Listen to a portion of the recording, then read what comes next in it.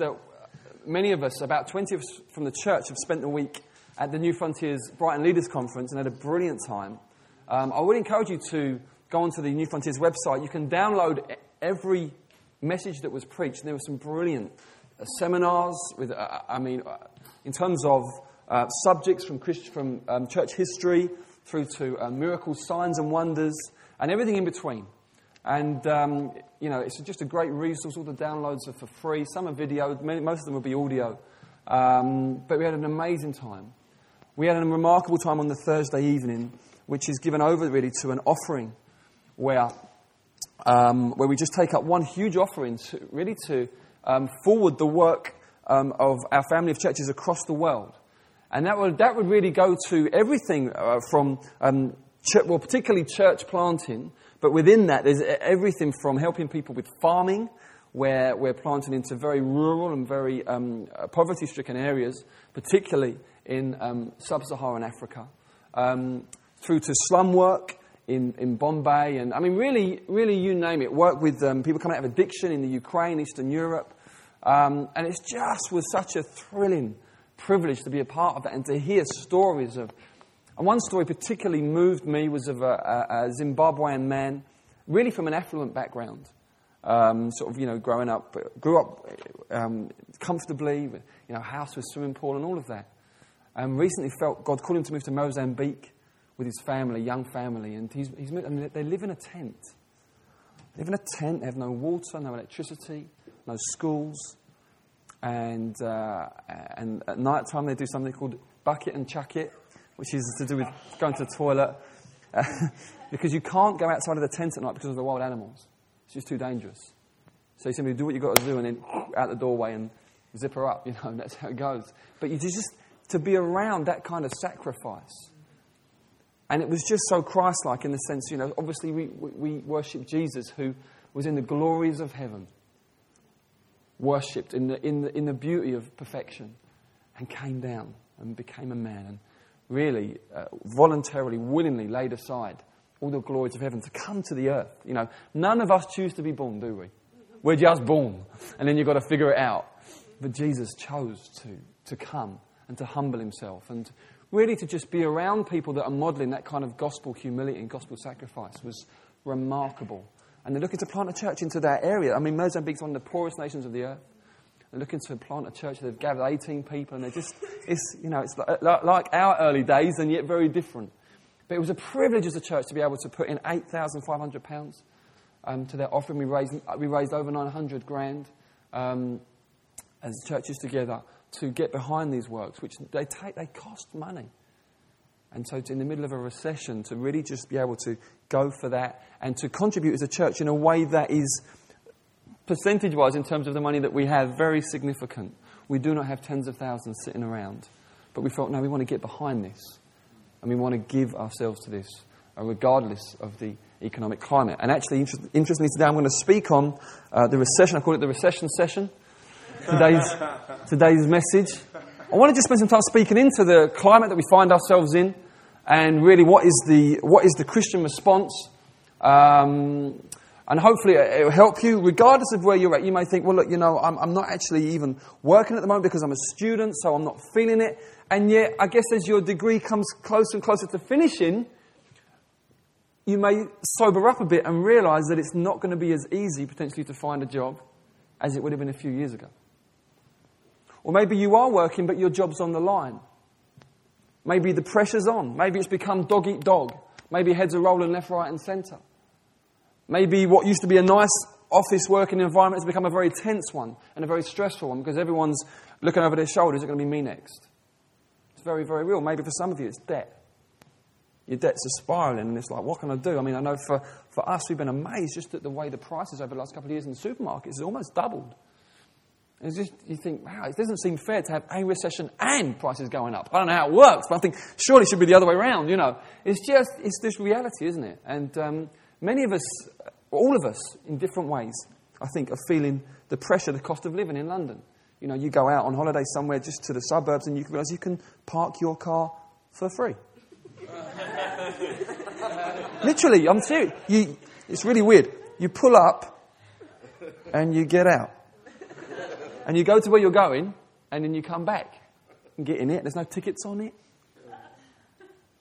Because you're 3 minutes over, your meter. It's just a different thing. But you can just be aware of the cost of living, rent. It's not easy. For many savings that they've maybe just for years just been able to build up, it just seems like it's either leveled off or it's disappearing. How do we respond as Christians? What should our response be? Now you might be here thinking, well, I'm not a Christian. I'm not one of you born again lot. I'm not sure quite where I'm at. So why is this relevant for me? This is hugely relevant for you. Why? Because I want you to understand today that what you're going to hear, this is what it's like to be a Christian.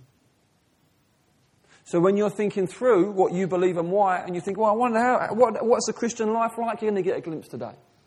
Help you to understand. So we're going to go, if you've got your Bible with you, then please turn to Matthew chapter 6. If you don't have a Bible with you or don't have a Bible, no problem. I'm going to read it out publicly anyway. So please don't feel that you're going to miss out in some way.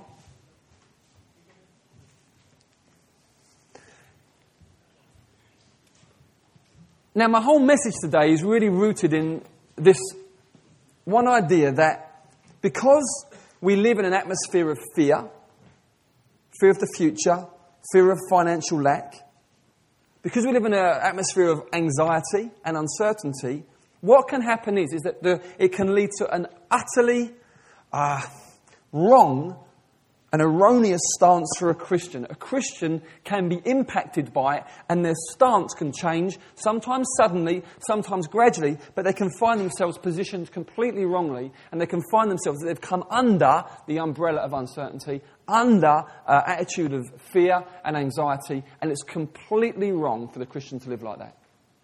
In fact, I'm so thrilled about Natalie's song, I know your fearful thoughts, I know your anxious ways. Let my word come and bring you gladness. She's just prophesying the sermon. Isn't it great when the Holy Spirit leads us in this way? What Louis read out, those who look to the Lord, He's delivered them from all their fears. Well, that's what we're going to do today. We're going to look to the Lord. We're not going to come up with some clever ideas, some little philosophy. We're going to look to the Lord. And as a result, when we look to Him and see Him, our whole mind and our attitude is changed. So Matthew 6, we're going to read from verse 19. I'm going to read a bit, comment. Just take you through this passage to the end of the chapter and then give some application for us. It's Jesus speaking to His disciples. This is a message for disciples. If you're not a disciple, the first thing you do is you become a disciple. Then this is teaching for you. It doesn't have to try and live nicely if you're not a Christian and have a bit of that Jesus stuff. No. First things first, you become a disciple. You say, Jesus, I want to follow you. You enjoy that miracle of being born again. Then this teaching is for you. It's yours. Here it is. It's beautiful. Chapter 6, verse 19. Do not lay up for yourself treasures on earth, where moth and rust destroy, and where thieves break in and steal. But lay up for yourselves treasures in heaven, where neither moth nor rust destroys, and where thieves do not break in and steal. There we go. Let's start there. Jesus at this point is not saying it's wrong to lay up treasures. Please do not interpret that passage as Jesus saying you shouldn't lay up treasures. He is saying you must lay up treasures. He's just saying this, be careful where you lay them up. Do not lay them up on earth. It is a waste of time. It is foolish. Why? Because they get eroded one way or another. Lay them up in heaven. How do you do that? We'll look at that in a minute. But that is the message. It's not the Christian life isn't a vacuum. Oh, I don't do that. But what do you do? You see, not doing stuff is not enough to motivate anyone to do anything. Or, I don't do that. No, I don't. And the Christian just becomes somebody who doesn't do lots of things. I don't do that either. What do you do, for goodness sake? Here's what Christians do. They lay up treasures in heaven. Here's what they don't do. They do not lay up treasures on earth. If you do, you're being foolish. Jesus told a parable of a man in the Gospel of Luke his business was doing well. Things were going well. Money was coming in. And, in agricultural society, it was wheat, okay? But it's a kind of equivalent is money. So his barn filled up. He said, well, it's full up. What do I do now? He scratched his head. He said, I'll tell you what I'll do. I'm going to build another barn. And fill that one up. He went to bed that night. And then God spoke to him and said, you fool. You fool. Because you don't realise that tonight your soul is required of you.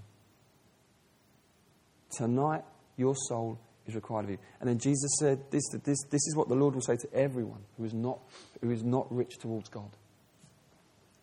you see, you just accumulate and build up for yourself, you're being a fool. Because tonight your soul might be required of you. Then what? Then what? You've been foolish. You've not invested well. You have invested in something that is utterly uncertain. You have invested in a realm that is completely uncertain. And even if you happen to live in a period of the Earth's history where it's a boom and where things are going well, do you know what? Maximum. You're only going to enjoy it 100 years. Max. That is not very impressive when compared with eternity. You're being foolish. Jesus says, lay it up in heaven. Then he says this, verse 21. For where your treasure is, there your heart will be also. This is very important you get this right. It doesn't say where your heart is, there your treasure will be. I think that's true, but this is more challenging. Where your treasure is, where you invest, there your heart will follow, there your heart will be. And sometimes Christians say, I wish I felt more passionate for God. Where are you putting your treasure? Where are you investing? Because your heart will follow. Wherever you invest in, wherever you give yourself to, your affections are obviously then thrown into that. And if you're a lukewarm Christian, you think, I just feel cold, I feel stony. I want to ask you, where are you investing? Are you investing in heaven? Or are you investing on the earth? Verse 22. The eye is the lamp of the body. This is mysterious, but I'll explain it for you. The eye is the lamp of the body, so if your eye is healthy, your whole body will be full of light. But if your eye is bad, your whole body will be full of darkness. If then the light in you is darkness, how great is the darkness? What is this about eyes being healthy? It's referring to generosity. If you read in the Old Testament, the Lord says this to his people. He says, look, if you see someone poor, don't have a bad eye towards them. Don't look at them and think, why should I give that to you? Or, if only you'd worked harder, you wouldn't be in this position. He's saying, don't do that. Have a generous attitude. Remember, everything you've got, you've received from the Lord. Have a good eye. It's about generosity. How do you invest in heaven? Be generous. Be generous. Be generous with what you have.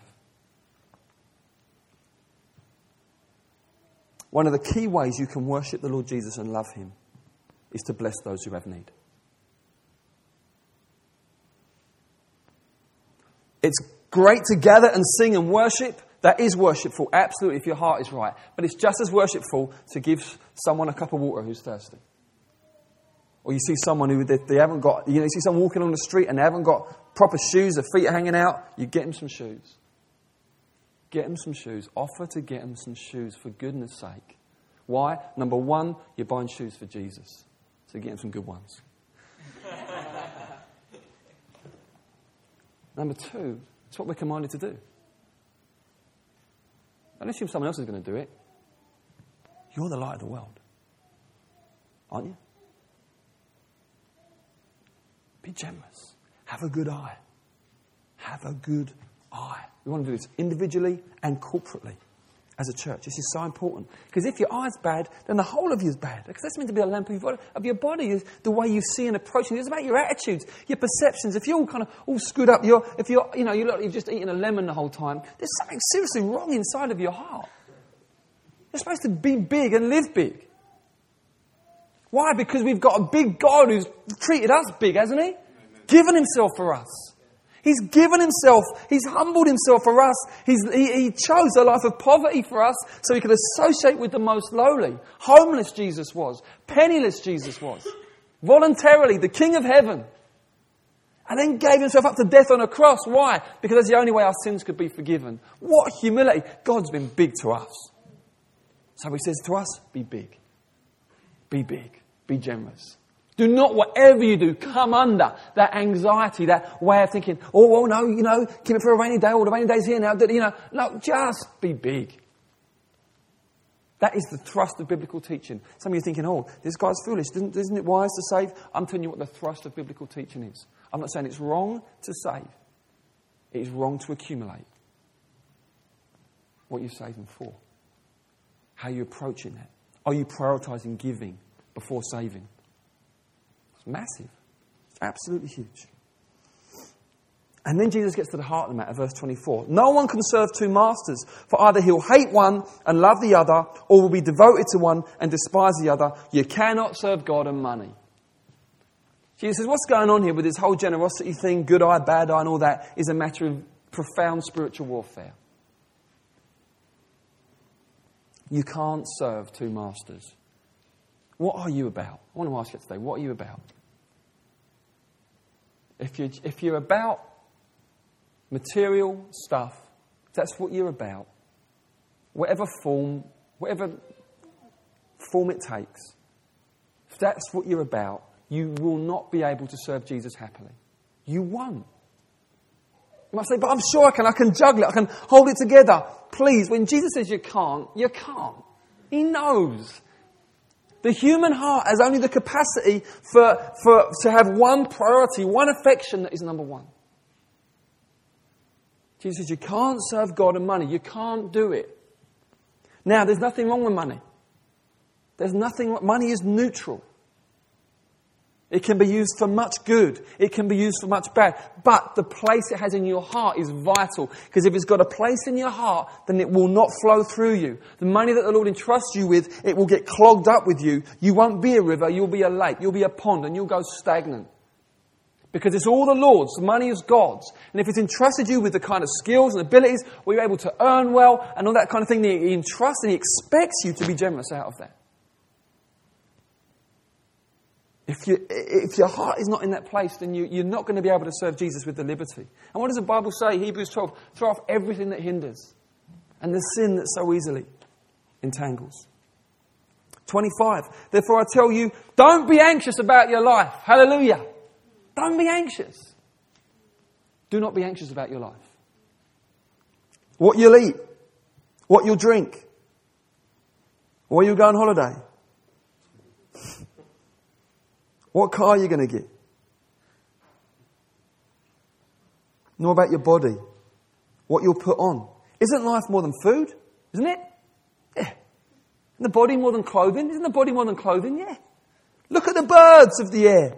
They neither sow nor reap. They're not very wise, are they? They never sow nor reap. Birds are just they're just so irresponsible, they just fly around. They don't gather into barns. What's the matter with those guys? And yet your Heavenly Father feeds them. Aren't you of more value than they? Are you? Yes. The Heavenly Father feeds the birds. He'll feed you. Which of you, by being anxious, can add a single hour to his span of life? And why are you anxious about clothing? Consider the lilies of the field, how they grow. They neither toil nor spin. Yet I tell you, even Solomon in all his glory was not arrayed like one of those.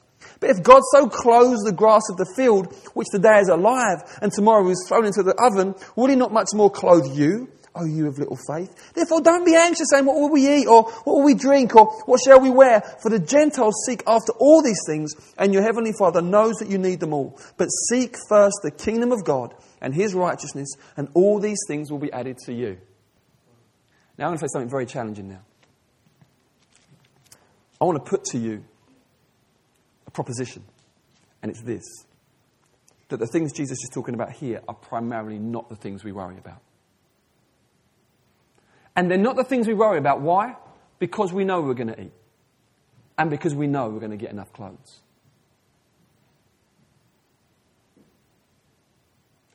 What do we worry about? We worry about the extra stuff, don't we? Because we're used to a certain kind of lifestyle, aren't we? What do you worry about? Do you worry about, oh my goodness, it's all nakedness is ahead. There's nothing in there. There's no clothes in the wardrobe. I don't think you do. I think you probably worry about this more. Will I be able this autumn to get some things that are going to be in with the autumn look? You know what? Jesus does not promise you that you will be able to. Because it's vanity.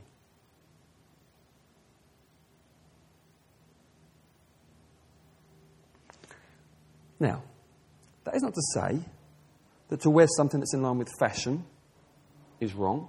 No, it's not wrong at all. But you cannot stand on this as a promise that the Lord will provide money for you to stay at the height of fashion. You can't. You are on sand. You are not on the rock. And if you're getting really worked up about it, you've got issues that you need to repent of. And it's vanity. Sorry. You need a holiday. I haven't been away for 6 months. I'm so stressed. Lord, Matthew 6. No, not Matthew 6. Maybe the Lord will say this to you. Why are you so stressed? What is it with your lifestyle that's making you so stressed? Why are you so driven? Why do you have to be so in control of everything? Why can't you just be at peace with the fact that you may not go away for a while? Now, there's nothing wrong with holidays. Praise God for every holiday that comes. But the Lord is under no obligation to provide you with one. He isn't. Considering most people in the world go to bed hungry, we do need to stop and have a bit of a check on this stuff. Sorry, guys. I just think this is what's in the Word. We've got to preach the Word. You can't just emboss onto it some kind of Western thing. I mean, how did they get to private jets from here? I mean, it's amazing, isn't it? The prosperity guys. It's staggering. Now, I am totally into the goodness of God. I'm totally into God abundantly providing way beyond, our base needs and all of that. All of that. But here's what I'm saying. If you are in anxiety because the Lord will not provide the extras, then you are in sin.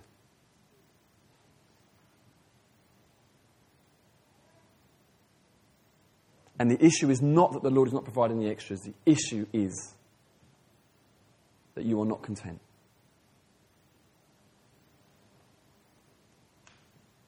So it's very, very important that we get that one straight. That's probably not going to be too popular, but there you go. I feel like that's what the text is saying, so I feel confident on it. Seek first the kingdom of God and his righteousness, and all these things will be added to you. All these things, what things? Food and clothing. Okay. Food and clothing. Now, God's so good.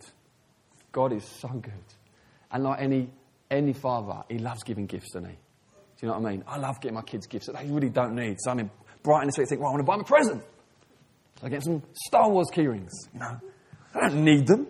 We're fine without them. But I want to give them to them and I want to watch their face. In fact, when I arrived back from Brighton, the kids went, presents. I thought, what about presents? What about my presents? It wasn't about that. It meant something else. Presents.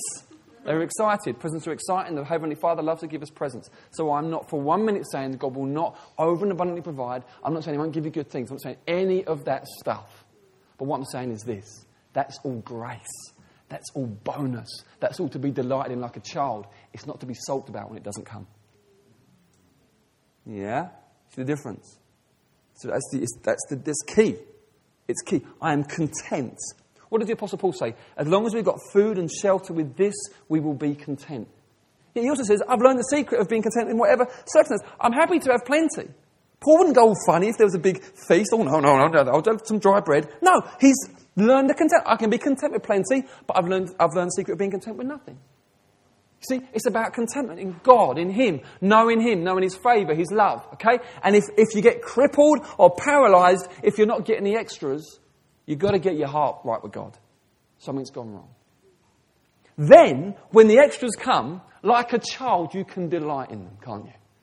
Yeah? You don't go all funny and aesthetic. No, thank you, I'm fine. I'm content. No, you enjoy it. Thank you, this is wonderful. Yeah?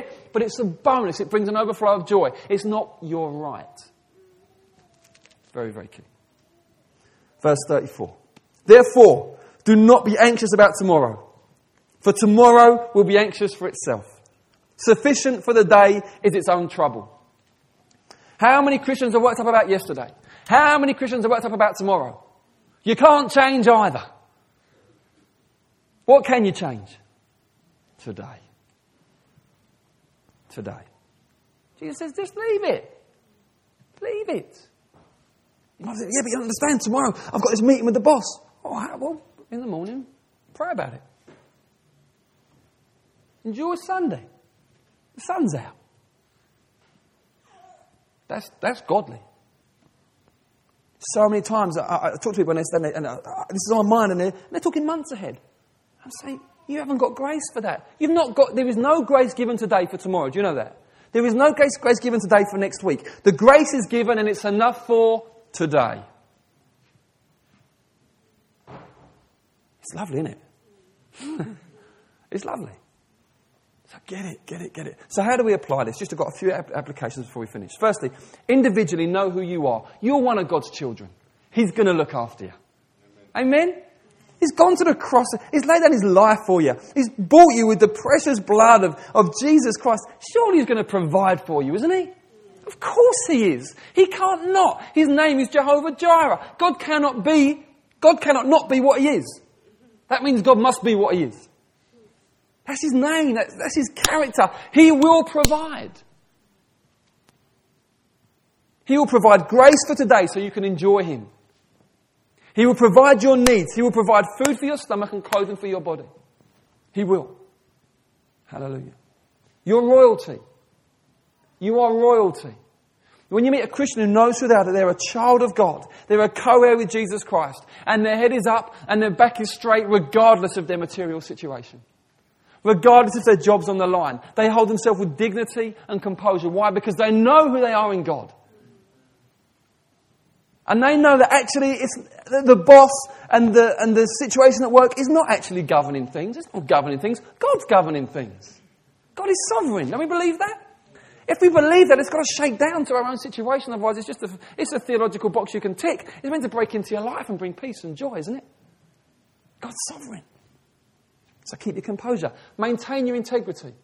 Maintain your integrity. Let's imagine you've got some money in the savings, and as a result of that, you don't qualify for job seekers. So what do? Get the savings and move it to a different account? No. What do? You live off your savings until it's gone. Then you go for job seekers allowance. That's what you do. Is it going to hurt? Maybe. But you do it. To do otherwise is to lack integrity. To be ungodly is to sin. It's stealing. You're stealing from the government. Maintain your integrity. Do your tax returns right. Do it right. Nothing. If your conscience niggles you on it, listen and act. Why? Because you're confident. I'm a child of God. Not because, we're just uptight. No, because you're a child of God. He's in charge of your finances. He is responsible for you. Did you know that? And so many believers, sometimes you think, oh no, they try and take responsibility for themselves, but they'll just end up cheating and doing silly things because they're totally not trusting God. Trust him. Is he not able to just suddenly open up the windows of heaven and provide for you? Of course he is. What about the Israelites in the wilderness? They say, we want meat. We've had this crazy manna for months. Sticky bread. We want some meat. God says, I'll give you meat. He said, how are you going to give us meat? We're in the middle of a desert. God says, I'm going to show you, and it's a light thing for me. Next morning I wake up, 18 inches of quail as far as the eye can see. Easy. God says, it's a light thing. It's a light thing. It's a small thing for me. It's not even a big deal. Another time they're in the desert and they think, what are we going to do? There's no water. And they'll start panicking. They get the prophet along. He says, dig some trenches. They dig some trenches, go to bed in the morning, they're just lined with water. God says, it's a light thing for me. It's an easy thing. What's the big deal? What's the big deal? If God's got something for you and it's beyond your means, he will provide for them and it's no big deal. Just walk with him. Trust him. Commit your needs to him in prayer. Otherwise, you're insulting him. You're saying, well, actually, you might not come through. Or actually, maybe you're busy with someone else. Come on. He's omniscient. He knows all things. He's omnipresent. He's everywhere. He can give you 100% of his attention and give it to someone else. All right? It's not like when you come to me and there's queues and I forget this. It's not like that. Don't have a pastor view of God. He's God. You can bring your needs to him. You're front of the queue always. Everyone else is as well. It's great. You're front of the queue. You can bring your needs and he'll meet them. He promises to do so. Give thanks. Give thanks in everything. Thank God. We do grace as a family around the table. Not for some religious thing we're stuck in. I tell you why. Because I just want to remember every time, this food, thank you, God. Thank you, God. You've provided this. Be confident. Hebrews 12 says that God's going to shake everything, so that only what is unshaken can remain. What is unshaken is the kingdom of God. He is shaking things in our nation and across the nations. He is shaking confidence in the false god of mammon, in the false god of money. He is shaking confidence. He's shaking idolatry in people's lives, where they just assume they'll be able to do this, that and the other, and it'll all work out with no reference to him. He's shaking it. And you just got to let him shake, and let him shake, and you've got to let him shake you. Say, shake me, God, so that what is eternal, what you've done in me, remains. Say, shake away. Why? Because sometimes the bad stuff so sticks to us, it needs a good old shake to get it off. Shake, shake, shake. New song. Individually, corporately, together. What about us as a church together? How do we apply this? Let's remember, church, who are we? We're the light of the world. It will not do for us to be as nervous, anxious and scared as everyone else. And uptight at work. And starting to tread on people to get forward. And all of that. No, you prefer one another. Come on, church. We're the church of the living God. We're the people of God. We're the body of Christ. We go into work and uni and everywhere else. We're going representing Jesus. We're ambassadors for Christ. We're different. We're absolutely different. We're called to shine like stars in the universe. Now, living in London, that doesn't mean much, does it? Because you can't see any. You go out to the countryside, you understand what that means. You just see, this is staggering. We're meant to look like that where we go, to shine like stars. We've been purchased. We're no longer our own. We're supposed to be a signpost to a wandering world. Everyone's looking around going, so what next? So what's the score? How do we deal with this? We're meant to look at the church and see that's the way. That's it. What is that? There's this confidence, this joy, this contentment, this peace. What? This dignity? What is it? It's a people that have been swallowed up in the reality of a sovereign God who loves and cares for them. It's beautiful. And what are we here for? We're here to pour our lives out for Christ. We are not here to have an easy run of it. We are not here to have an easy go of things and to just give God the glory for that. If we do, then fair enough. But we are here for Him. We're here to pour ourselves out. Remember Mary and the perfume? She breaks that perfume, doesn't she? And she just pours it on His feet, and the fragrance fills the room. That's what. Sometimes you want to anoint Jesus with your life. It takes a bit of breaking, some breaking to be done. But I tell you, when you let Jesus break you, the incense will fill the room. The glorious incense will fill the room. Here's what I want to say to us. Guys, we're about advance, not survival. We are about advance, not survival. We're about advance regardless of the season. We are here to see God's kingdom come in London. We are here to see the Church of Jesus Christ established through serving people, through loving people, and through being Christ-like, to see people come in and say, I've seen it, this is reality. This is what we're here for. We're here to move forward again and again. Regardless of the pressure, you just keep going. And in it all you say, thank you, Lord, that the Bible says that through much pressure, we come into the kingdom. You not say, all these pressures on, we'll just hold off and wait and then we can get on with the kingdom. No, the Bible says in Acts, through much tribulation, and the word means pressure, we enter the kingdom. You want more of the kingdom, the power of the kingdom, the righteousness of the kingdom, the peace and joy of the kingdom? Walk through the pressure and keep going forward. That's what we're here for. Keep our eyes on the mission. Don't get sidetracked, distracted and introspective. Oh, what's going to happen to me? Woe is me. Stop it. Repent of your self-pity. We're here on a mission to make disciples of Jesus Christ. Now, on the way, we will love and care for each other. On the way, we will hold each other. We'll pray for one another. We'll be hospitable to one another and all of that. But we're going somewhere, guys. We're going somewhere. We didn't just come here to set up a Sunday meeting. We came here to impact and influence those around us. We came here to engage with this city and show it something different. That's what we're here for. And finally, hold your nerve on your giving. Hold your nerve on your giving. Don't stop giving. I want to look in the eyes and say that. Hold your nerve. Hold the line. Have guts. Give. Give to the church.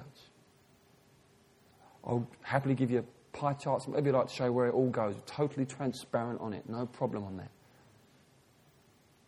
But we need resources to go forward. We need finances to go forward and keep this thing moving forward, growing and resourcing what we want to do. We need money. Say it unashamedly. Keep giving to the poor when you see a need. Keep giving, keep an open heart, a good eye to the poor. It thrills me that so much of that money that we gave into that offering the other night will go to the poorest of the poor. It thrills my heart. Because you know what, since this recession, I don't think I've ever really been hungry. I've never gone to bed hungry. People say, this recession's so bad, isn't it? Yeah, but I haven't gone to bed hungry yet. Before this recession, hundreds of millions of people in the world did and still do. Come on, perspective, guys. Perspective. I want to just call you today afresh into the mission of this church. I want to call you afresh into God's mission, which is to see His glory restored in the lives of people. That broken lives get bound up. That sinful people get forgiven, reconciled to God, and set on the road to fullness of life. That's what we're about, isn't it? And I want to call you into that again, audaciously, given the context that we're in, and say, come on guys, let's keep going, let's keep moving forward, let's keep believing God. Amen? Amen. Should we pray?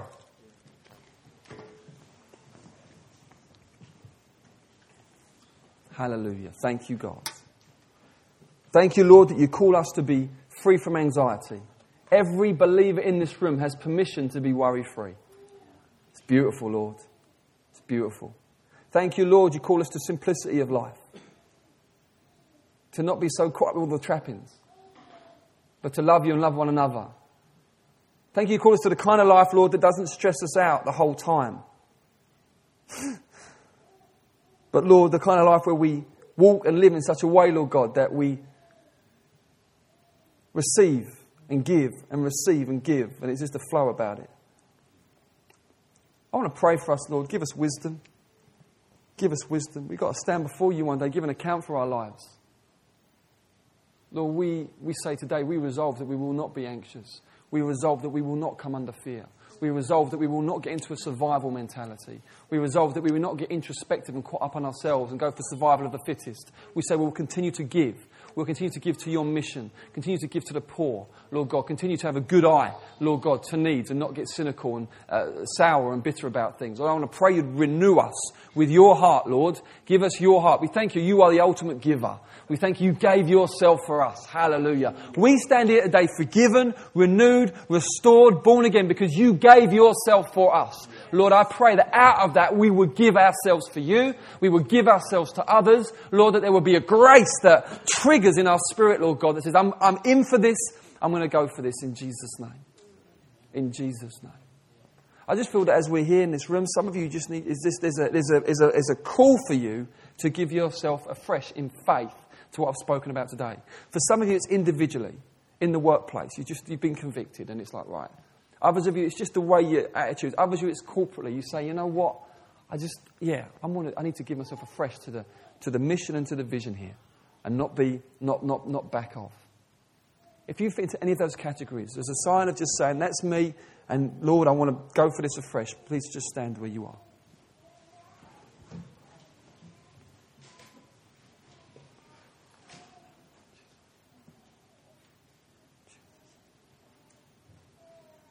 Just be before God. I want you to just be before God and do business before God. Just be before Him. Thank you, God. Thank you, Lord. Just receive. I just want you to receive grace. Okay? It's not about trying hard. It's about receiving grace from God. There's grace for you to walk in this from heaven. Okay? As you say, Lord, I'm not going to hold on to that. Or pray, there's grace for you. So I just want to pray, Holy Spirit, that you would just come and give grace now. Come and give sufficient grace. Thank you, there's grace for today. So even some of you, you're thinking about work already. That's tomorrow. Just come and receive grace for today. Receive a fresh wave and a fresh sense of the presence and the fullness and the abundance of God for you. Receive it in your heart just now. It's there for you. It's there for you. Lord, we just pray, pour out grace by your Spirit, Lord, in people's hearts and minds, bring liberty and lightness, Lord. I pray there'll be a spring in our step, individually and corporately. Lord God, that our joy wouldn't just remain, but it would increase. I pray as the recession deepens that our joy would increase. I pray that as the recession deepens, our generosity would increase. I pray as the recession deepens, the grace that we walk in would multiply and increase. I ask it, Lord, in Jesus' name. I ask it for us, Lord, that we might go forward beautifully. Lord, that we might look back without regret. That our hearts wouldn't become hard. That we wouldn't accommodate and embrace unbelief and allow it to just have space to dictate and to govern in our lives. For some of you, you're sitting there, you're thinking, well, it's not, what these people are doing is not rational. Well, the other year when I heard a sermon on Mary breaking the perfume, it was completely irrational. It wasn't that it was rational. And that's why some of the disciples, Judas, said, this is crazy. This money could have been used for the poor. Jesus said, she's done a beautiful thing. Leave her alone. Leave her alone. She's done a beautiful thing. Lord, I pray that we would do a beautiful thing. We would honour and love you with all that we are. And as a result, oh God, I pray there would be an explosion of grace that would come back our way. I pray, Lord, I pray even among us as a church, Lord, that you would just kick us into a new season of grace, generosity, love, hospitality, Lord, faith. I pray for faith, Lord. We wouldn't be, I can't, because that, Lord, there would be that I can do all things through Christ who strengthens me. Lord, that would get into our mind and our heart, Lord, and as such we would walk in the impossible. People say, how have you done that? It's the grace of God. We believed God. I pray, put it on us, Lord. Put it on. If you're part of the church, anyone who's part of the church, I want you to stand now as well. So I want us to pray for faith corporately. God, give us faith now. I want to ask that as a church, you give us faith. As a church, oh God, that we would have a deep conviction, not trying to whip ourselves up, a deep conviction, Lord God, that you know best. And that your word stands regardless of changing circumstances, regardless of economic climate, Lord God, that the earth and everything in it belongs to you. Amen. Hallelujah. Lord, you can turn it around in a moment and it'll be a light thing. It'll be an easy thing. That the arm of the Lord is not too short. Hallelujah. I want to pray, oh God, that we would believe you, trust you, and that you would keep us from being cornered by circumstance. You keep us from being cornered by the prevailing mindset. You keep us from being shaped by the environments that we work in and live in. Lord, that we would not be conformed to the pattern of this world, but transformed by the renewing of our mind. Lord, we receive that into our hearts now, Lord, not to be conformed, squeezed into the pattern of the world, squeezed into intimidation, squeezed into fear, squeezed into stinginess, squeezed into smallness, but transformed by the renewing of our mind to the glory of God. We pray in Jesus' name. Amen? Amen. Yes. Amen.